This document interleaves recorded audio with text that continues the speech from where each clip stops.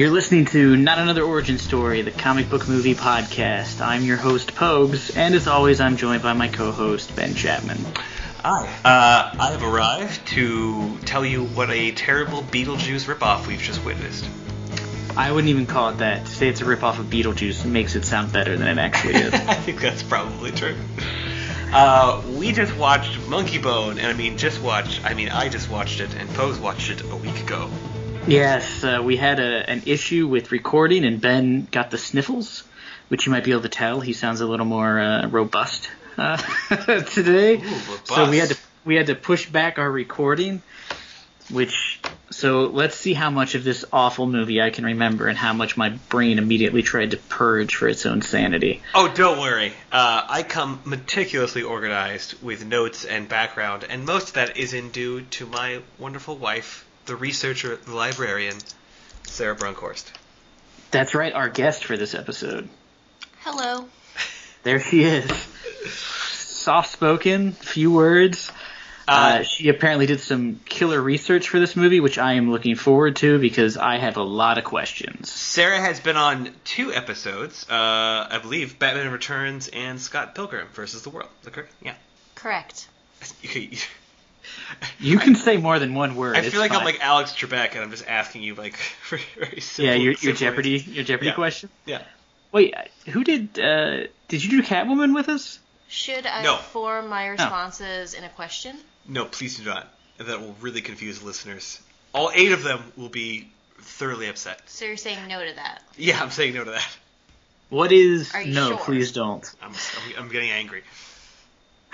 All right, well, let's talk about things that made me angry. Let's talk about some Monkey Bone.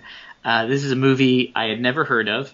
It was also a movie that I did not know was based on a comic book. I think a lot of listeners are probably having a similar reaction. Yes, when I told our friend Nate the movie we were doing, I said, we're doing Monkey Bone. He said, what does that have to do with comic books? And I said, I guess it was based on a comic book. And then he said, what movie is that?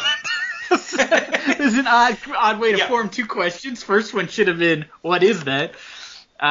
This is... I think that's America's reaction to this movie. This is a Brendan Fraser movie, which I happened to be talking to Ben when we were talking about this, and I read the most bizarre Amazon review, which said that the only reason to buy this movie is for your Brendan Fraser collection. Yep. And if you can't get it, it's not a big deal because it's during his fat period. I thought I thought was hot weird. in this. I was going to say, I was like, he doesn't look overweight at all. I No. mean, he looked in good shape still. Yeah, Brendan Fraser is such a weird enigma to me because when the Mummy movies were at their peak, I mean, he was everywhere. He was kind of like a handsome figure. I mean, in Tarzan, he's like he seemed like he could have been like a new Harrison Ford, Indiana Jones sort of guy. Yeah, and I mean, he just sort of disappeared. He had the comedy thing down. No, he made a bunch of pretty bad acting choices in terms of roles he took and like roles the he Mummy passed 3? up. Well, sure, the Mummy 3. I believe he passed up like Journey to the Center of the Earth or whatever. He wasn't in that? Wait, why do you say it too? Like it's a bad thing? That movie's awful. That movie did extremely well. Maybe not that. No way, I'm thinking of a different one. He turned down some like hit franchise and then another hit franchise, and then kind of went on to do almost nothing. He turned down something big to do Furry Vengeance. Oh, what's that? Oh, that's the movie where like the animals are trying to kill him, right? Yeah, where like all these animals are attacking him for no reason. That just sounds I think dumb. that might take place in Cincinnati, Ohio. It could be. And then he did a bunch of bad stuff, and then he just sort of faded out. Well, I think maybe perhaps the beginning of his end may have been this movie, because this movie is like a tragedy. I did kind of research what Brendan Fraser's downfall was just prior to this. What was his There kryptonite? was a whole article someone had written. Somebody else had the same question. Was it Brendan Fraser? I think so. What happened to I me? did see in some interview that he apparently has a penchant for red wine. So maybe that was a good precursor fact. to his fat phase. He got the gout. Yep. But also he got divorced in 2007 and purportedly has to, or had to, I don't know if he still has to since he doesn't make money anymore, had to pay his wife $900,000 a year in alimony. Yeah, I saw that recently on Today I Learned on Reddit. Somebody posted that, and the article was very recent that it was from. It was like from the last year, and they said he still has to pay it, even though he does not work. Yeah, which is insane. I forgot about that. I'm also reminded of, I would highly recommend looking up the Onion article. I think there's a video with it too, called Brendan Fraser states, "I would like to apply for one Kickstarter, please." It's pretty fantastic. Anyhow, to frame this episode for you, because I think a lot of our listeners may or may not have actually watched the movie when they tune in. I don't think everyone always does. You might be confused, so let me help you guide you into this movie and this episode. Monkey Bone is based on a comic called Darktown that came out in the late 90s. It is pretty unknown. It's actually pretty aggressively hard to find, I discovered. This is a real... what was that other one we did where you tried to find it? Just forget it. It's not worth it. Go ahead and keep talking. I try to read the comics, at least the first issue or some of the origin comics of stuff that we do, so it can have that background. And the best I could do was a YouTube video of someone reviewing this book and showing clips of it. Seriously, I can't find any, even Google Images doesn't even show you a single frame from inside the comic. It's very always a good sign. The Wikipedia entry for this comic book actually sounded pretty cool. May I ask, Ben? Is a monkey in the original at all? No. Didn't think so. What? There is... The entire crux of the movie was just added? I believe so. To my knowledge, he speaks to his imagination, which he carries with him in a briefcase. And his imagination has a kind of an attitude, and it's sort of like his it is the kind of sidekick that Monkey Bone... Like 10% of Monkey Bone is in the movie, but it's just something that he speaks to from time to time. It doesn't bounce around. It doesn't make fart jokes, and you were telling me it doesn't try to fuck his fiance. Yeah, they created a titular character that does not exist in the source material.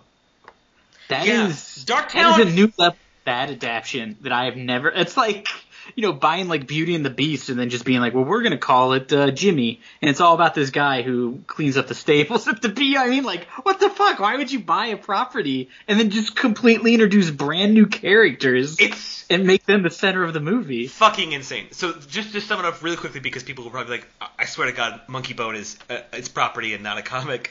In the comic Darktown, the main character does go into a coma. However, he enters this weird, creepy world where these characters called the Lords of Darktown try to kill him so they can take control of his body and spread horror throughout the living world, which is sort of there in the movie. Which is vaguely the plot to this movie. Vaguely the plot of this movie. It comes in an hour into all the bullshit, but yes, it is shocking how far into this movie the plot comes in. Because I have a note that says, I feel like I missed 30 minutes of this movie. Yeah. He's in the coma place, and all of a sudden they just start introducing characters I'm supposed to know who the fuck they are. Yeah. They introduce whoever the goat man is.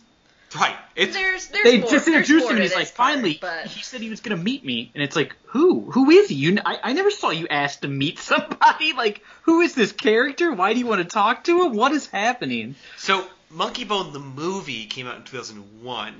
It was supposed to be an adaptation of this film, done by the guy who directed Nightmare Before Christmas, later directed Coraline and James and the Giant Peach. So, some guy with some fucking chops came in to do this movie, but was cut halfway through. Fox went nuts trying to slim a budget and recut it with two different directors, including Sam Hamm, who directed Batman and Batman Returns. So there was three different insane minds came together. But that does explain a lot, because this movie does not feel like it is one movie. Mm-hmm. It feels like it's a bunch of little scenes that they stitch together into a much longer film with no connection. And that makes a lot of sense, too, because some of the stuff when he's in the coma world looks kind of cool. But there's just no connection to it, to anything, so it just doesn't make any sense. I can see where it's probably the influence of the dude who did Nightmare Before Christmas. Like, I could see that working, but when you pull him out and somebody else has to come in, they probably don't know what the fuck to do with all the stuff he made up. So really quick here, before we start talking about the opening of this film, the cast of this film is absolutely bonkers good. It's insane. Not that they're used well, they aren't. But just quick rundown. Obviously, Brendan Fraser up top. His love interest, Bridget Fonda. Was this before or after Lake Placid? I don't know. You keep reading, I'll look up Lake Placid. Can you ask me that question during every movie we watch, by the way? Okay. This is before or after that becomes you guys' time frame? Where in the Lake Placid verse does this movie fall? Before Lake Placid 1 or before Lake Placid 2? Because, as we Lake know, Placid, all movies are taking place in the Lake Placid universe, right? Do you think that Bridget Fonda's character in Lake Placid would watch Monkey Bone if it came out on VHS? Now, she is a scientist in both movies. Mm-hmm. Isn't that right? That is true, yes, but she's a sleep scientist in this one. Lake Placid was 1999. This was 2001. Okay. I used to wonder why Bridget Fonda quit acting, and this movie was like, no, never mind. I get it. Yeah. I would have quit too. So Bridget Fonda's character from Lake Placid, after nearly being killed by a crocodile, gave it up. Or an alligator? I don't know. I can't tell. I was like, you know what I really like? Sleep. That's not dangerous. Yeah, you know what? Sleep can't hurt me. Mm-hmm. That'll be fine. I'll just marry Brendan Fraser and we'll be all set. Anyhow, continuing to run this down. This is fucking insane. The voice of Monkey Bone is John Turturro. Which is bonkers right there alone. I kept trying to figure out who it was while I was watching it. We've got Chris Kattan. We got Dave Foley, Rose McGowan, Megan Mullally, as in Ron Swanson's wife. Also from like everything. Sexy librarian. Yeah. Bob Odenkirk. Yeah, that one was what was crazy to me. And Whoopi Goldberg playing Death. Like all of that has got me sold personally. Mm-hmm. Yeah, like when they showed the cat girl, I was like, man, that actress looks super familiar, and I couldn't figure out who it was, and that's why I went to the IMDb page because like, well, who is it? And then I saw John Turturro was the voice of Monkey Bone, which was shocking. And I saw it was Rose McGowan, and I was like, holy smokes. Okay, like, the amount of famous people is crazy. And, like, respected comedians that appeared in this movie, just not given anything to do. We have to talk about this. I mean, we haven't even started, like, the plot of this movie. And the all right, this movie starts... Which plot? Yeah. Right, which plot, yes. Well, this movie starts with one of the most disturbing things I have ever seen in my life. This, like, short, the Monkey Bone short that the movie starts with, this story, I'm hoping in your research, Sarah, that it proves that this came from, like, Ted Bundy's Notebook. This is like the shit that, like, a serial killer tells a psychiatrist when they're trying to figure out what's wrong with them. It's basically him telling a story about how he sees his teacher had flabby arms, like, erasing the chalkboard. He got an erection. Yeah, the opening story is an animated sequence in which a Stu tells his therapist that he got hard watching his elderly teacher erase a chalkboard because of her flappy arms. And everyone saw it, and Monkey Bone is what he refers to his penis as, apparently. That was my first thing I wrote down. Is the monkey the personification of his boner? This was before the boner happened. Later confirmed when his girlfriend refers to his dick as a monkey bone. Again, this movie has a giant talking monkey that at times is clearly doing comedy designed for children, but this is the opener. Yeah, this opening is not only like gross and not funny at all, but then they cut and the guy's like, that's our pilot episode. The fucking thing's 30 seconds long. Like, how am I supposed to believe that Monkey Bone is this huge hit when it's like a minute-long program and they're like, they ordered 6 episodes? Who gives a shit? But then they were like, they got 6 episodes and they cut out and Brendan Fraser's there and he doesn't like the publicity this show's getting. But they make it the way they're acting is as if this is like season 8 of The Simpsons. Like, everybody wants to do stupid bullshit marketing. It's just, like, crazy the way they're, like, pretending like Monkey Bone is this huge hit for some reason. With, again, no lead-in. We don't know how he got a TV show. He just got one.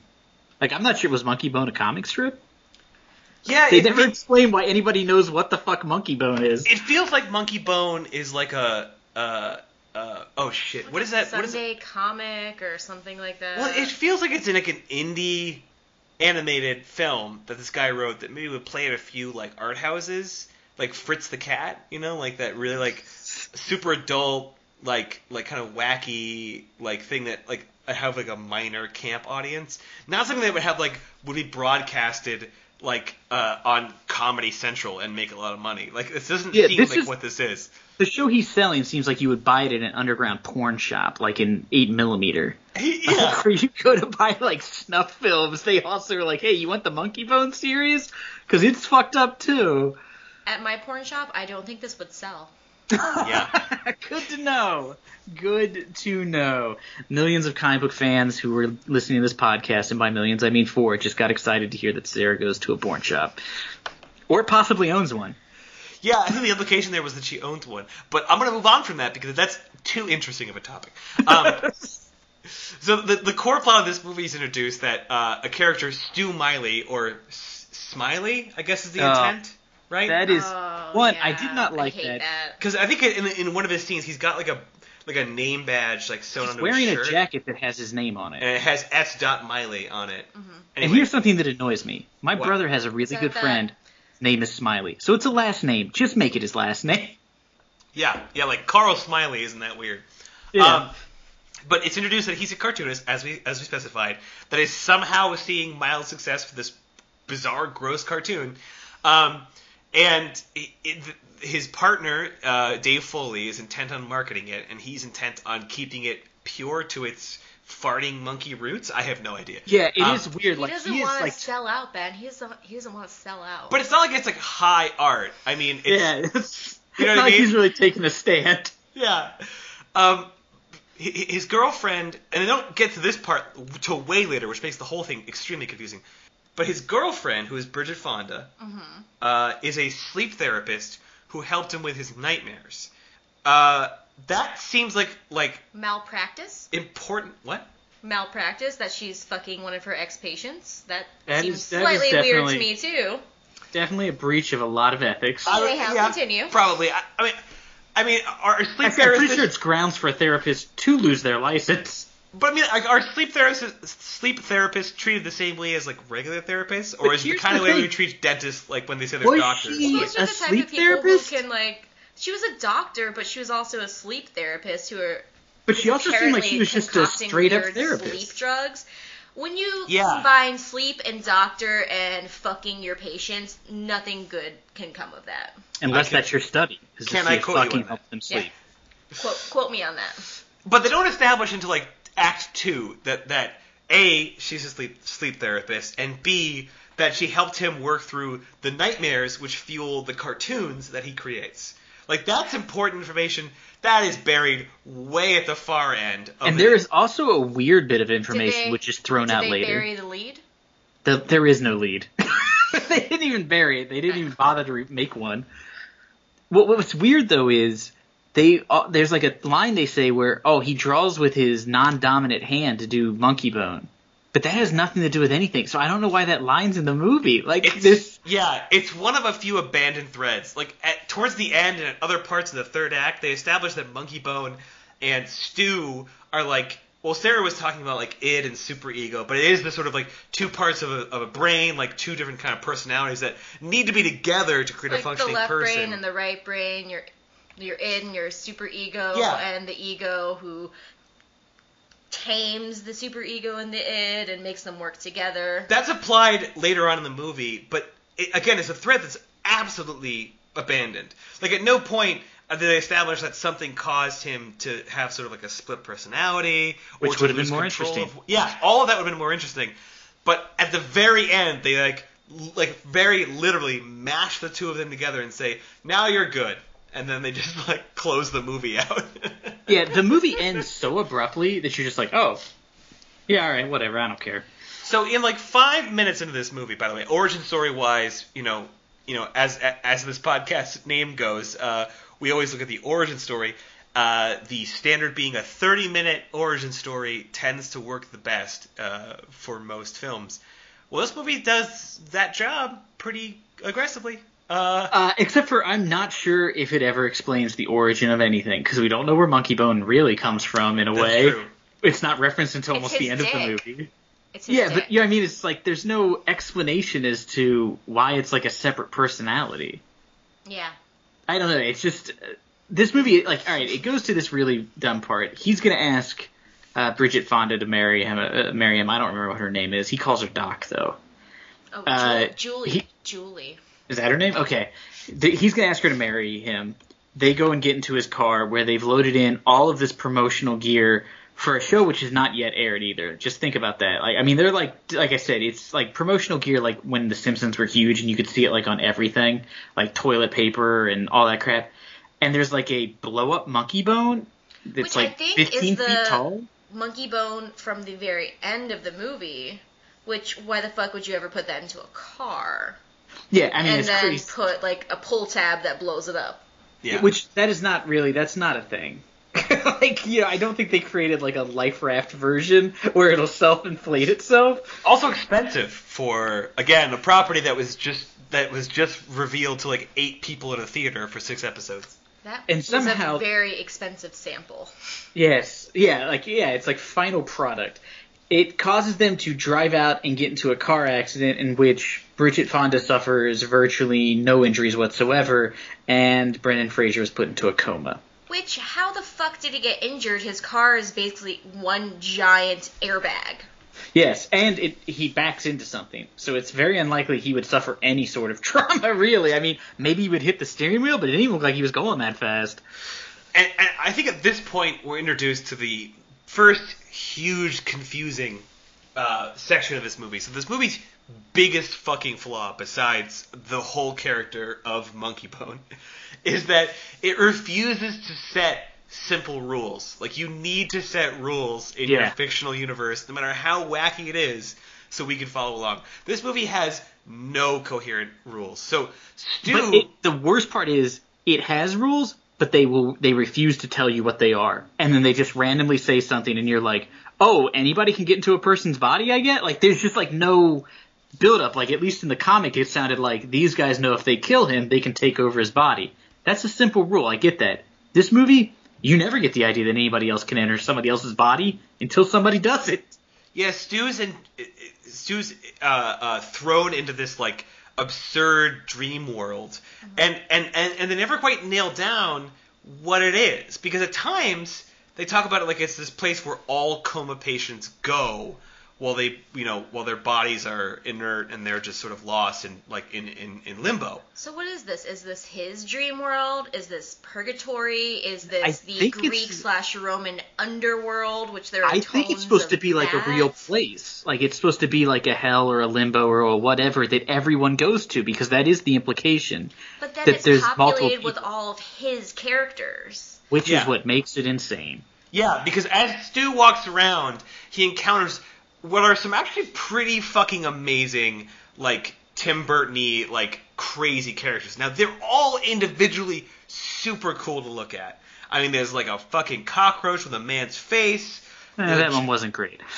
There's a giant, like, walking, like fucking face with huge arms and a tiny body that swings in between. Oh, I hated the Cyclops thing. The Cyclops guy. Gross.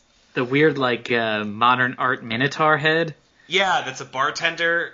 I mean, it's all... And then, like, where they hang out, this bar, is some sort of bar where they're all in bumper cars with IV bags strung up above their cars that have some sort of martini in it. I'm like, this is all, by description, super interesting.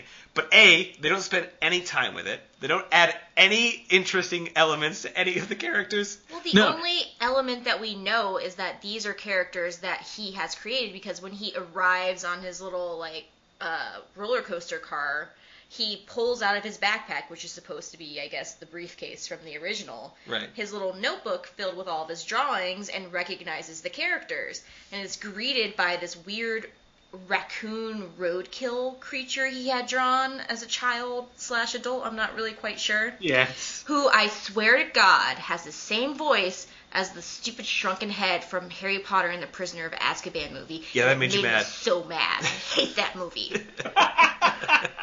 I'm gonna look deep into the shit and I'm gonna find out that guy's name. Okay, well, you can learn more about Sarah's hate in her own Harry Potter podcast.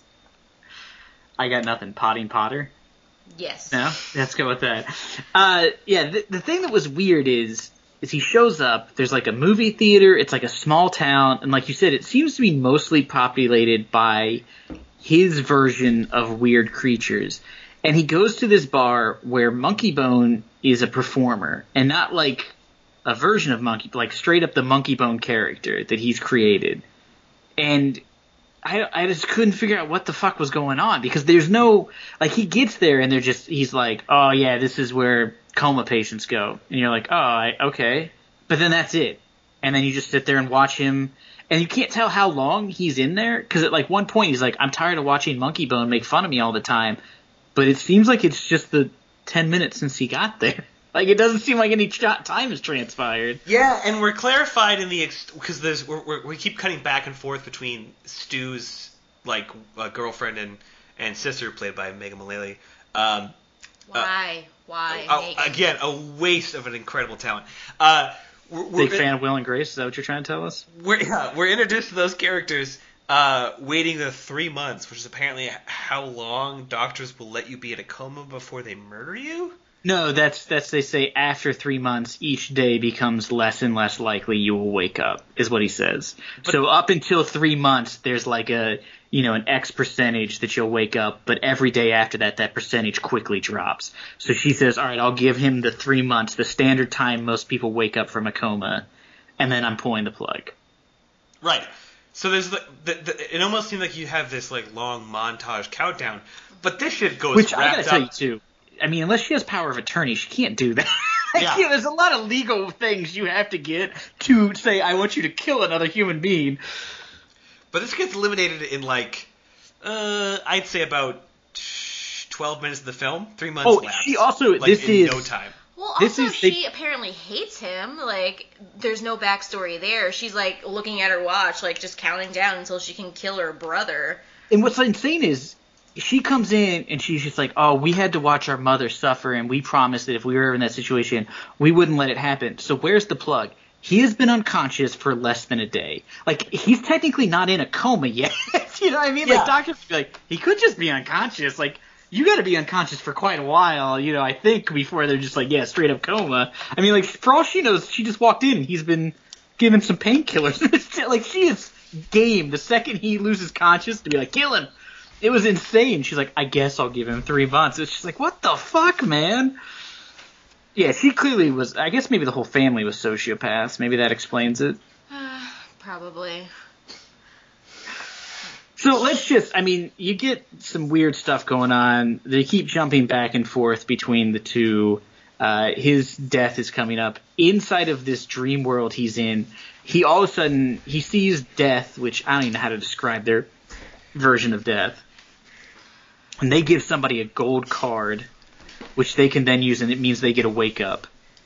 And so he realizes he needs one of these cards, and he goes to meet, what's the guy's name? Somnus? Which... why is he a little, like a satyr? Type satyr thing? Hypnos. Oh, Hypnos, not Somnus. The god of sleep. Again, super confusing, because we are flip-flopping once again between, is this Stu's, like insane coma nightmare that's specific to him, or is this an established place? Also, is, like, being in a coma the same as being asleep?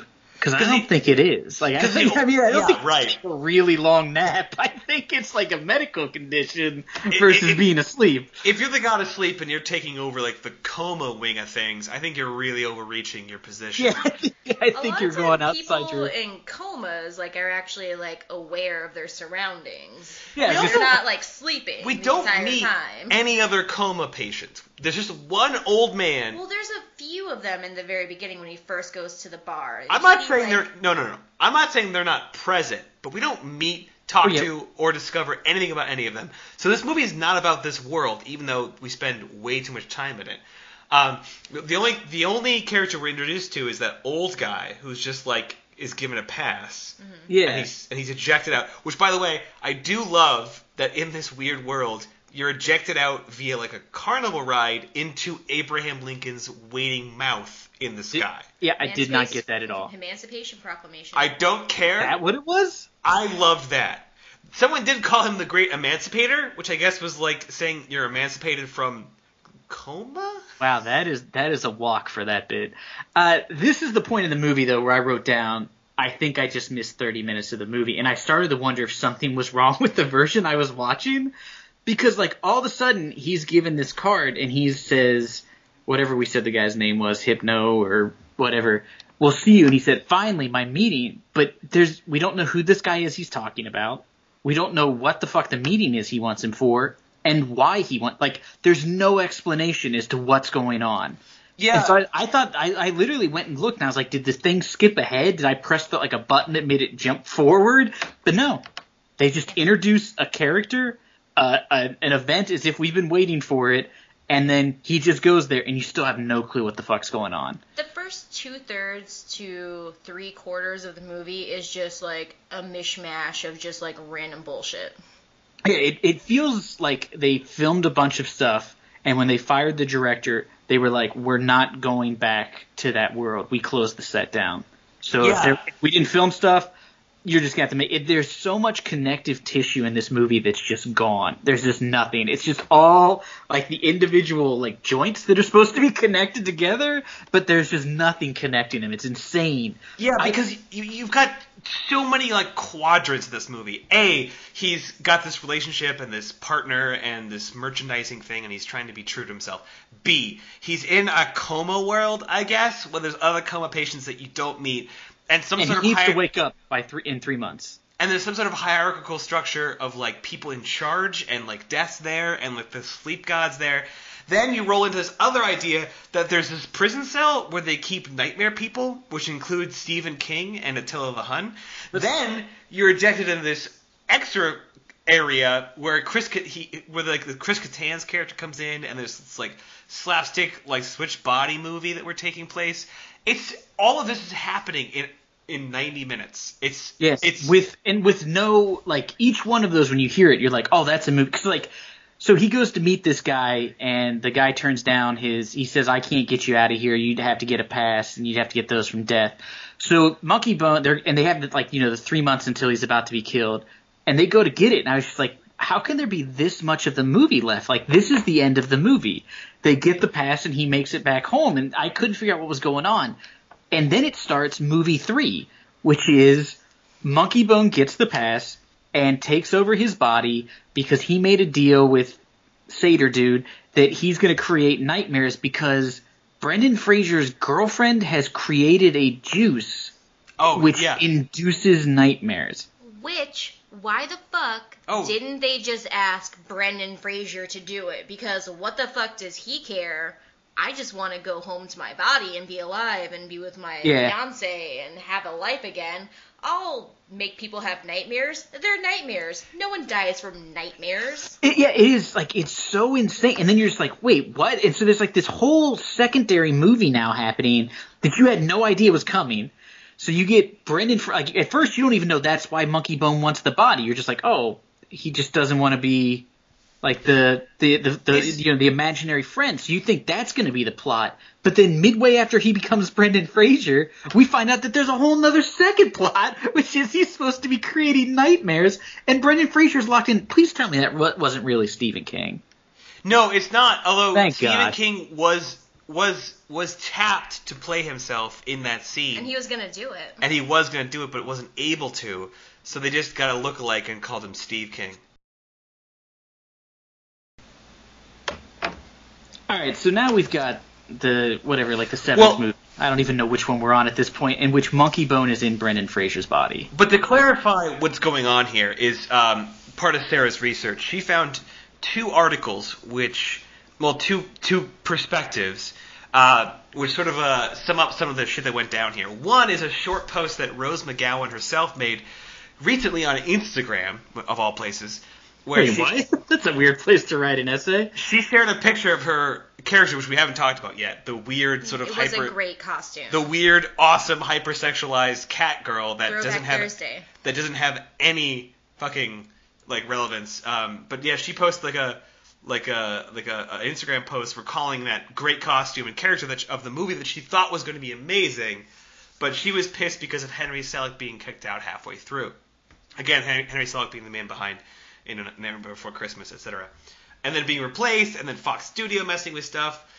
She even called out, this is weird, she said the weenies at Fox changed the name to Downtown instead of Darktown because they were scared African Americans would be upset by a psychedelic underground acid trip of a world with a cat for a waitress named Darktown. That is a hypersensitivity. Native Americans, African Americans, like, associate themselves with, like, oh my god, no. That's like an offensive term for African Americans, so I would assume they wouldn't assume that. Plus, that's also assuming any self-respecting African American would have seen this movie. But her point is that she's upset that there was this really, like, kind of... Her intent in this post, which is much longer than what I read, discusses how it was going to be, like, much darker and playing with, like, the inside of people's heads and that kind of stuff. That is backed up by, this is interesting, there's a gentleman whose name I do not have on hand, but he is one of the writers from Ain't It Cool, which is a site that's been around for quite some time. Oh wait, it's still a... Oh, it's still around, yeah. It's still pretty popular. One of the guys who writes for Ain't It Cool was in What's this guy's name? Was in this movie. Again, I don't have it on hand. Harry something. I can't remember his last name. It's not Harry Knowles, is it? Yeah, Harry Knowles. There it is. He's the guy who founded Ain't It Cool News. Really? Yeah. Oh shit, that's amazing. I didn't know. Yeah, he is in this movie. Pokes. It's probably been a while. You said you haven't watched it for a week. There's one scene that he appears in. There's two other scenes that were cut. He appears in the film when Brendan Fraser's character is in Chris Kattan's body. If that makes any sense to you. I know, it's a weird sentence. When he returns to his house, and his neighbor's like watering plants. He's the guy in the window? Yes, yeah. Out the window. He's watering plants with a hose from a second story window. Yes, correct, it is. Yeah. And I thought that was a woman. So I'm going to apologize in case Mr. Knowles listens to this podcast. Well, I mean, you could just not have said that part just now, but whatever. I mean, debatable. Yeah, Harry Knowles is his name. Yeah, that is him. Wow. He's uncredited. He refused credit on this movie. I wonder why, said no one. And he wrote a post that I highly recommend you read called his Monkey Bone review, and it opens with "I hate Monkey Bone." But he rants in it about Henry Selick's vision, and frankly, I think he was almost too gracious in what he thought this movie could be. But he rants about the absurdity and the stupidity that was thrown into it, all the budget drafts, all the cutbacks, all the Fox News animation like notes that were thrown into this movie, and he shreds it for quite some time.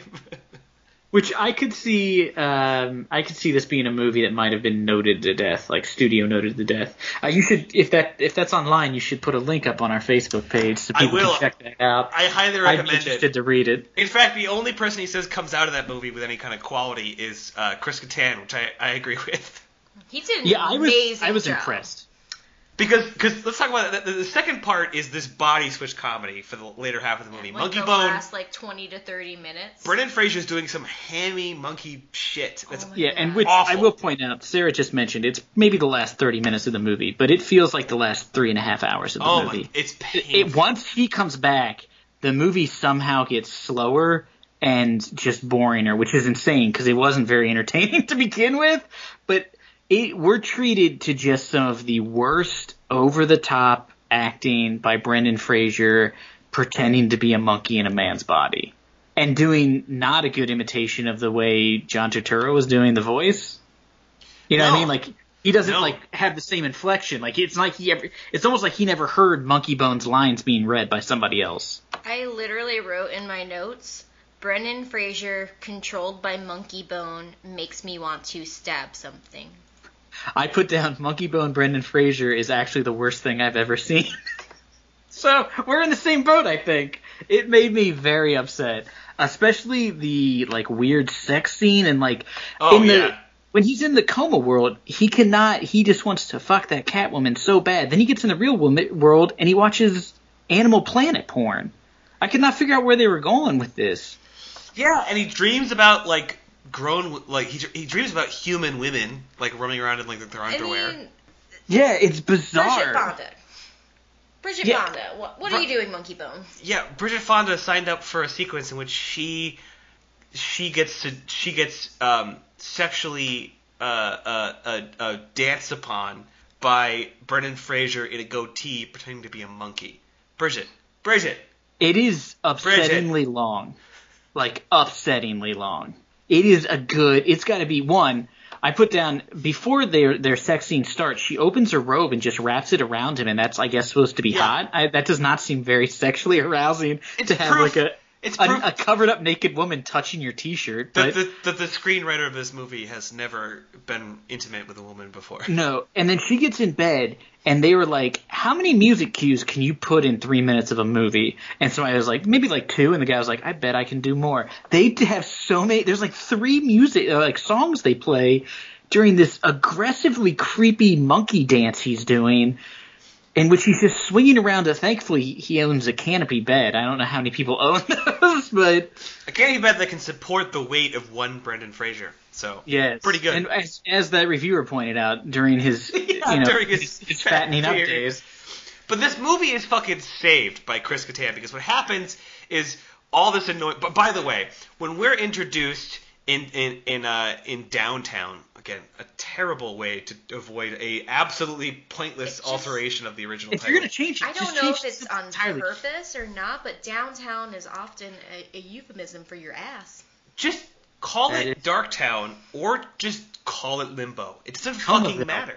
Just, if you're going to change the name, don't just change it to almost the same thing.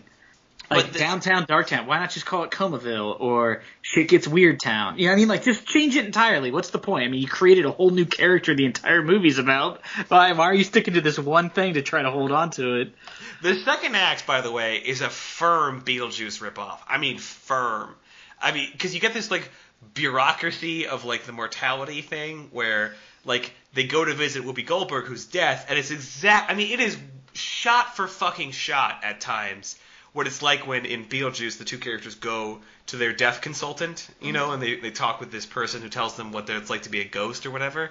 Like, they're in the same kind of office, the same kind of, like, shots, and, like, the cut with, like, the window and, like, the blinds. Everything feels so I wish I'd written Beetlejuice, which came out, like, 12 years before this movie. It seems like somebody thought they had a great idea and they did not. Like, for some reason, Death's head explodes. Why? I don't know. No, pointless. That's just a bit. Beetlejuice and forgot that they saw Beetlejuice. Yeah, they were on an acid trip. But Chris Kattan shows up because Brendan Fraser is then sent back into the real world by Death. And he convinces Death to send him back because he just wants to make sure he doesn't want to stay alive. He just wants to save his fiancée so she's not with Monkey Bone. So he is sent back into Chris Kattan, who is a gymnast who died tragically, and is, at the moment he comes back to life, having his organs pulled out by Bob Odenkirk, who says, he pulls out an organ and throws it into a ice bucket and says, "There's my yacht," or something. And he said, "Now I'm going back in for my summer house," or some weird line. It's the best part of this movie. Holy shit. And then Chris Kattan wakes up. This guy has apparently broken his neck. And you have never seen an actor commit to a role so much and then in the movie around him just be like, wow, he must not have seen any dailies or been on set until it was, and he must have thought the rest of the movie was firing on all cylinders, because he commits to having a broken neck and having it flop around while he runs. That is the best part of the movie, is watching his physical comedy. It's almost impossible the way he looks like his neck's broken. He's running with it. He's constantly like bobbing it, but it doesn't just look like he's moving his head. It looks like he's managed to somehow like unhook his neck. I mean, it's crazy. It's and masterful. He's putting so much work into it, and the rest of the movie's so shitty. And he does a bunch of like faux gymnastics. And at some point, when they're in that dangling from the balloon scene, he's losing organs. Yeah, which is fucking hilarious. And then the best part is, so a guy gets up from the table while you're taking organs out of him. The reaction should be, panic. But Yeah. But Bob Odenkirk and his team get in a van and chase Chris Kattan for the entire third act. He needs that summer house. Like it's a Looney Tunes cartoon. Which makes me think he's selling them illegally on the black market. Dude, it is that's the only part of the movie where I felt joy. I was laughing so when Bob Odenkirk is in a van and he's running across he's driving it through the garden of like the Smithsonian Museum and screaming at a floppy Chris Kattan, "Get back here. Those organs are mine. I'm a doctor." It's just his lines are like insane, and he again somebody else who is like committing. Yeah. I did not find the organ jokes as funny as Ben did. I thought after like the first one, I was like, okay, you don't have to keep doing it. I got it. His organs are going to fall down and constantly replace different items in this, ironic park. But the whole Catan part, at one point he tapes his head up to a T-square so that his head will quit bouncing around. Yeah. And I mean, the work he does where he's like spinning in a circle to make the tape go around his head, I was just like, man, this guy is nailing it, and I feel so bad for him. I miss Chris Kattan, frankly. What happened to him? He was in like a bunch and Bridget Fonda are just in hiding? Yeah, they're both trying to pretend that they weren't in Monkey Bone. Now, this... Was Night at the Roxbury before or after this? Well, let's take a look. Night at the Roxbury. It came out in 1998, so it is before both this and Lake Placid. Yep, this is why him and Bridget Fonda are both not in anything at all any longer. They squandered their success into this. Lake Placid and Night at the Roxbury. And so this is... so we've got, Monkey Bone has taken the nightmare juice in this... I don't even want to talk about the scene with the monkey because it's just not worth it. But he's going to create... There's a doll that farts, and he's mixed in a chemical into it, so it's going to make everybody have nightmares, which I don't know if it just makes you have them... I guess it makes you have waking nightmares. It's a scarecrow plot from, Batman. Yeah, because basically Dave Foley has a nightmare that his clothes are trying to kill him, so he just strips naked and runs around. Which, again, doesn't seem like that bad. But, so, they end up getting in a fight. That scene, by the way, was revealed in some of the stuff that Sarah researched. He actually was naked. Full frontal naked, no dick sock, no nothing. He just, flopped around. According to sources, Dave Foley insisted upon being fully nude for those scenes. Which I appreciate. Again, another actor committing hard to a role he did not need to work for. I just feel like that's just something Dave Foley does. He seems like an odd guy. Yeah, I would agree. Funny guy, but an odd guy. So the end of this movie basically just comes down to they're chasing each other and they're on a Monkey Bone balloon, and a cop shoots the balloon and it falls down and they both die, and they find themselves back in downtown. I hate it every time you say it. I know. Well, every time I say it, I just want to go downtown. Things will be great. Anyways, they're back there, and Whoopi Goldberg comes out of the chair. I don't even know how to describe it. There's a big robot in the middle of downtown that's underground, and she comes up, and she's got Monkey Bone and Brendan Fraser in her hands, and she asked Brendan Fraser basically, did you do it? And he said, yeah, I told her I loved her and she's safe. That's enough for me. And then she smashes the two of them together so that he has Monkey Bone back inside of him, and then just brings him back to life. At which point, again, the two bodies are being put into a ambulance, and Bob Odenkirk comes up and says, that body's ours. And then Brendan Fraser's body gets up out of a body bag. So, again, though, he's unfazed. Lovely silk jacket. And leather pants. And luckily the EMT driver is shaving his head so that Brendan Fraser can get rid of his soul patch. What was up with that?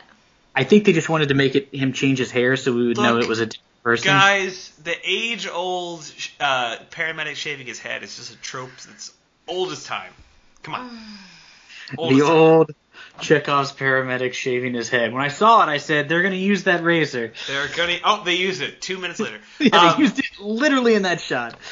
So Monkey Bone, obviously, we both defined it as a mess. Let me ask both of you a couple of questions. A, we don't have to talk about how this compares to the comic. We already well know that this drifted wildly away from the comic, besides a couple of key plot points that they morphed into absurdity.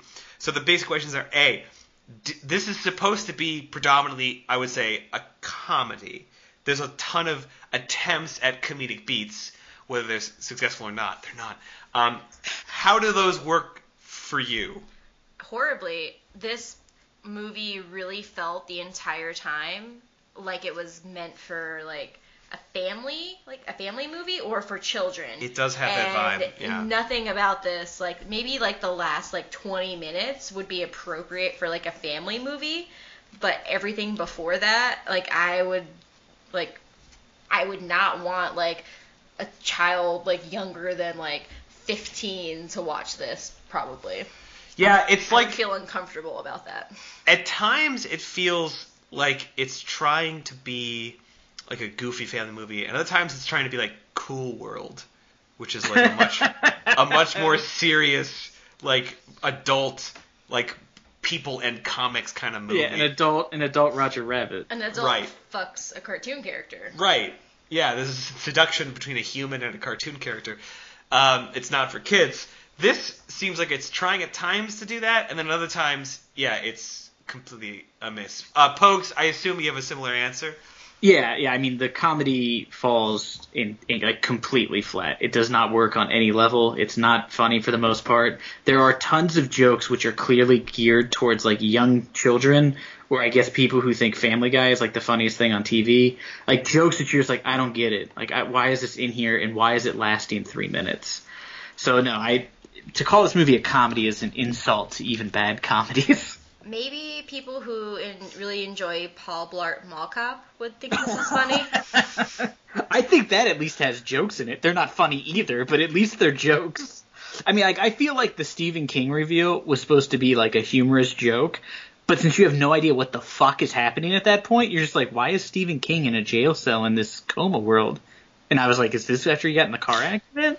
Yeah, did they ever explain? Like, that's really poor taste. No, they never explained it. Why there was like a mixture of like serial killers and murderers they explained it poorly, which is demon people from this world. When those people were in comas at some point, I don't remember when Stephen King was in a coma, Well, but when whatever. he got hit by that car.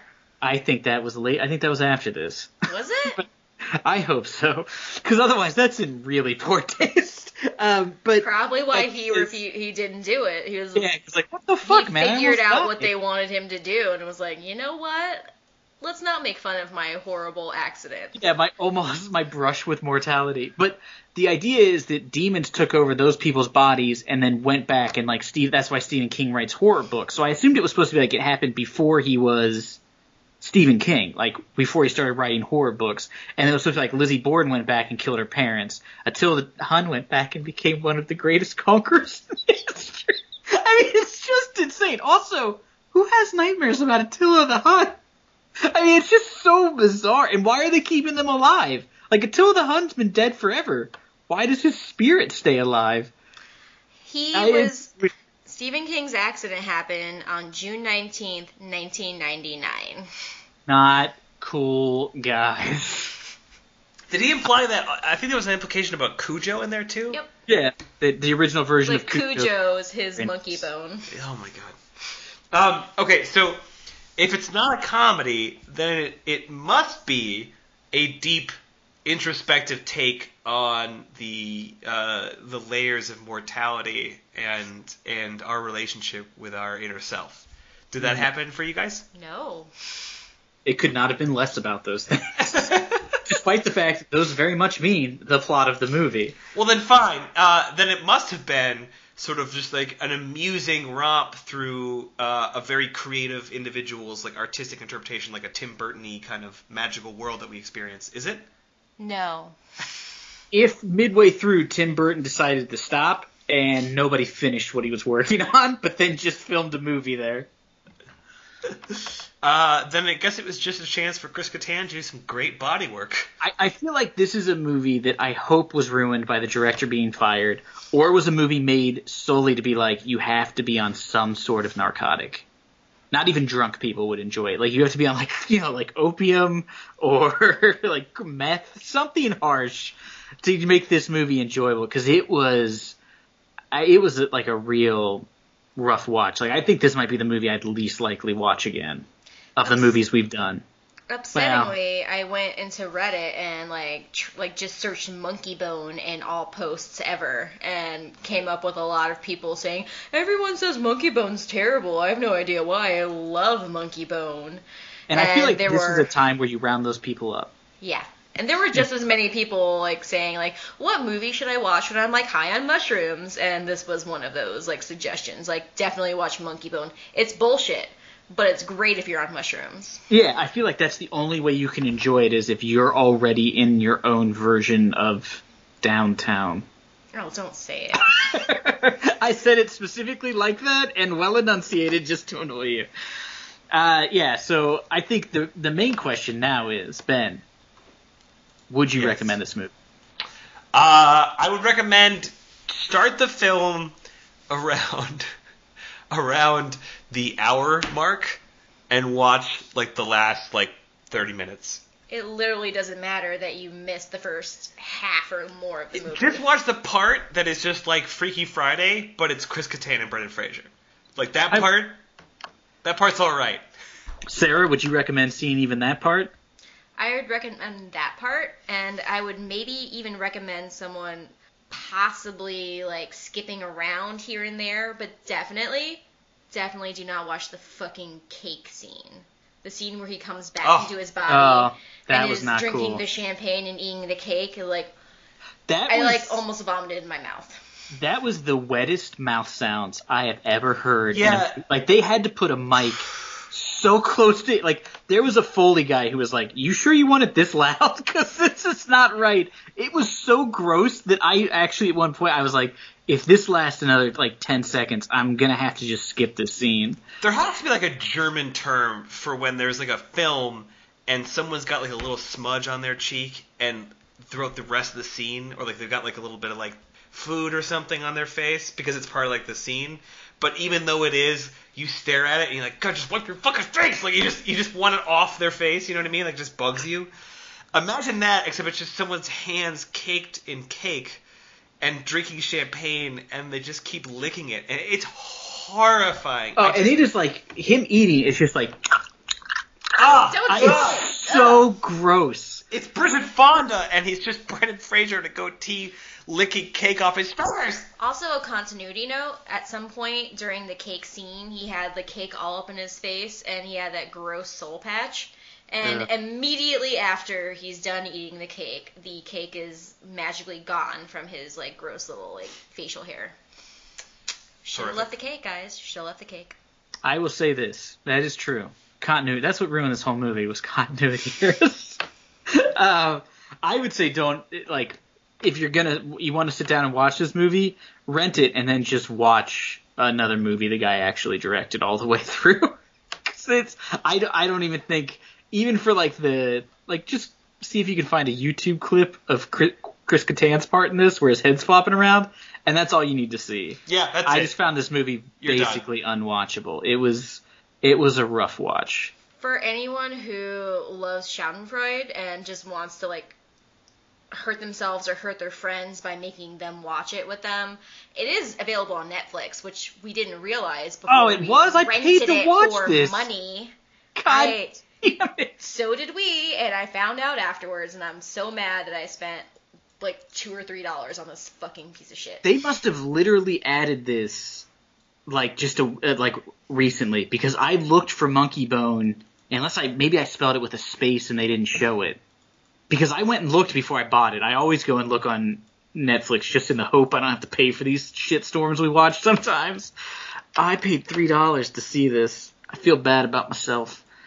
If you have Netflix, cancel your subscription and do not watch this movie. Wow. You just delivered an anti-advertisement for Netflix. That's how bad this movie was. Yeah, well, they won't advertise with us. How the fuck are we gonna get sponsored if you start trashing brands, Pogues? I have a strong feeling we were not on Netflix watch list to be maybe we could buy advertising with them. They've got a strong following in the 3 digits. I think did you have anything else you wanted to mention? I'm trying to look back through my notes. I thought the weird South Park joke at the end was odd. I think that covers it for me. Sarah? No, just never watch this movie. I feel like we should all just pretend like it never happened, and I think everyone in life will be better for it.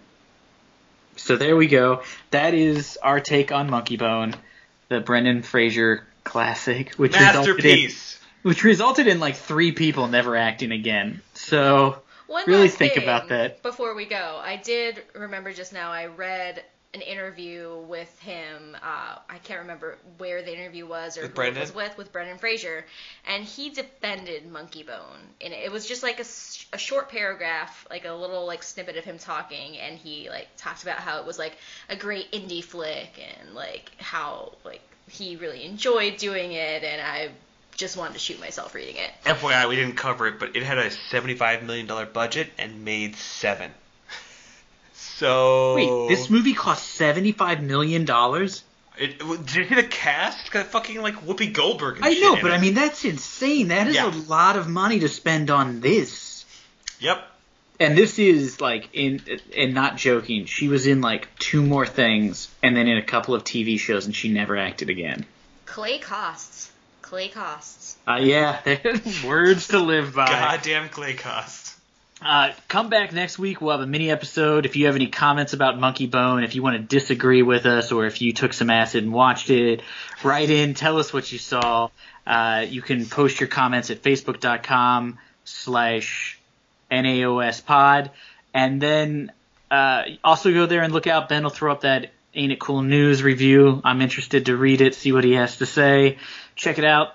And if you want to recommend a movie, you can do it there as well. You can follow me on Instagram at itspogues, or you can follow Ben on the Twitters at thediscopony. Sarah, do you have something you want people to follow? No, go to your public library. There you go. That's good advice. Go to your public library and rent Monkey Bone so you don't have to pay for it. It's free there. Also rent like Kiss of the Dragon, which is another Bridget Fonda movie, and just watch that.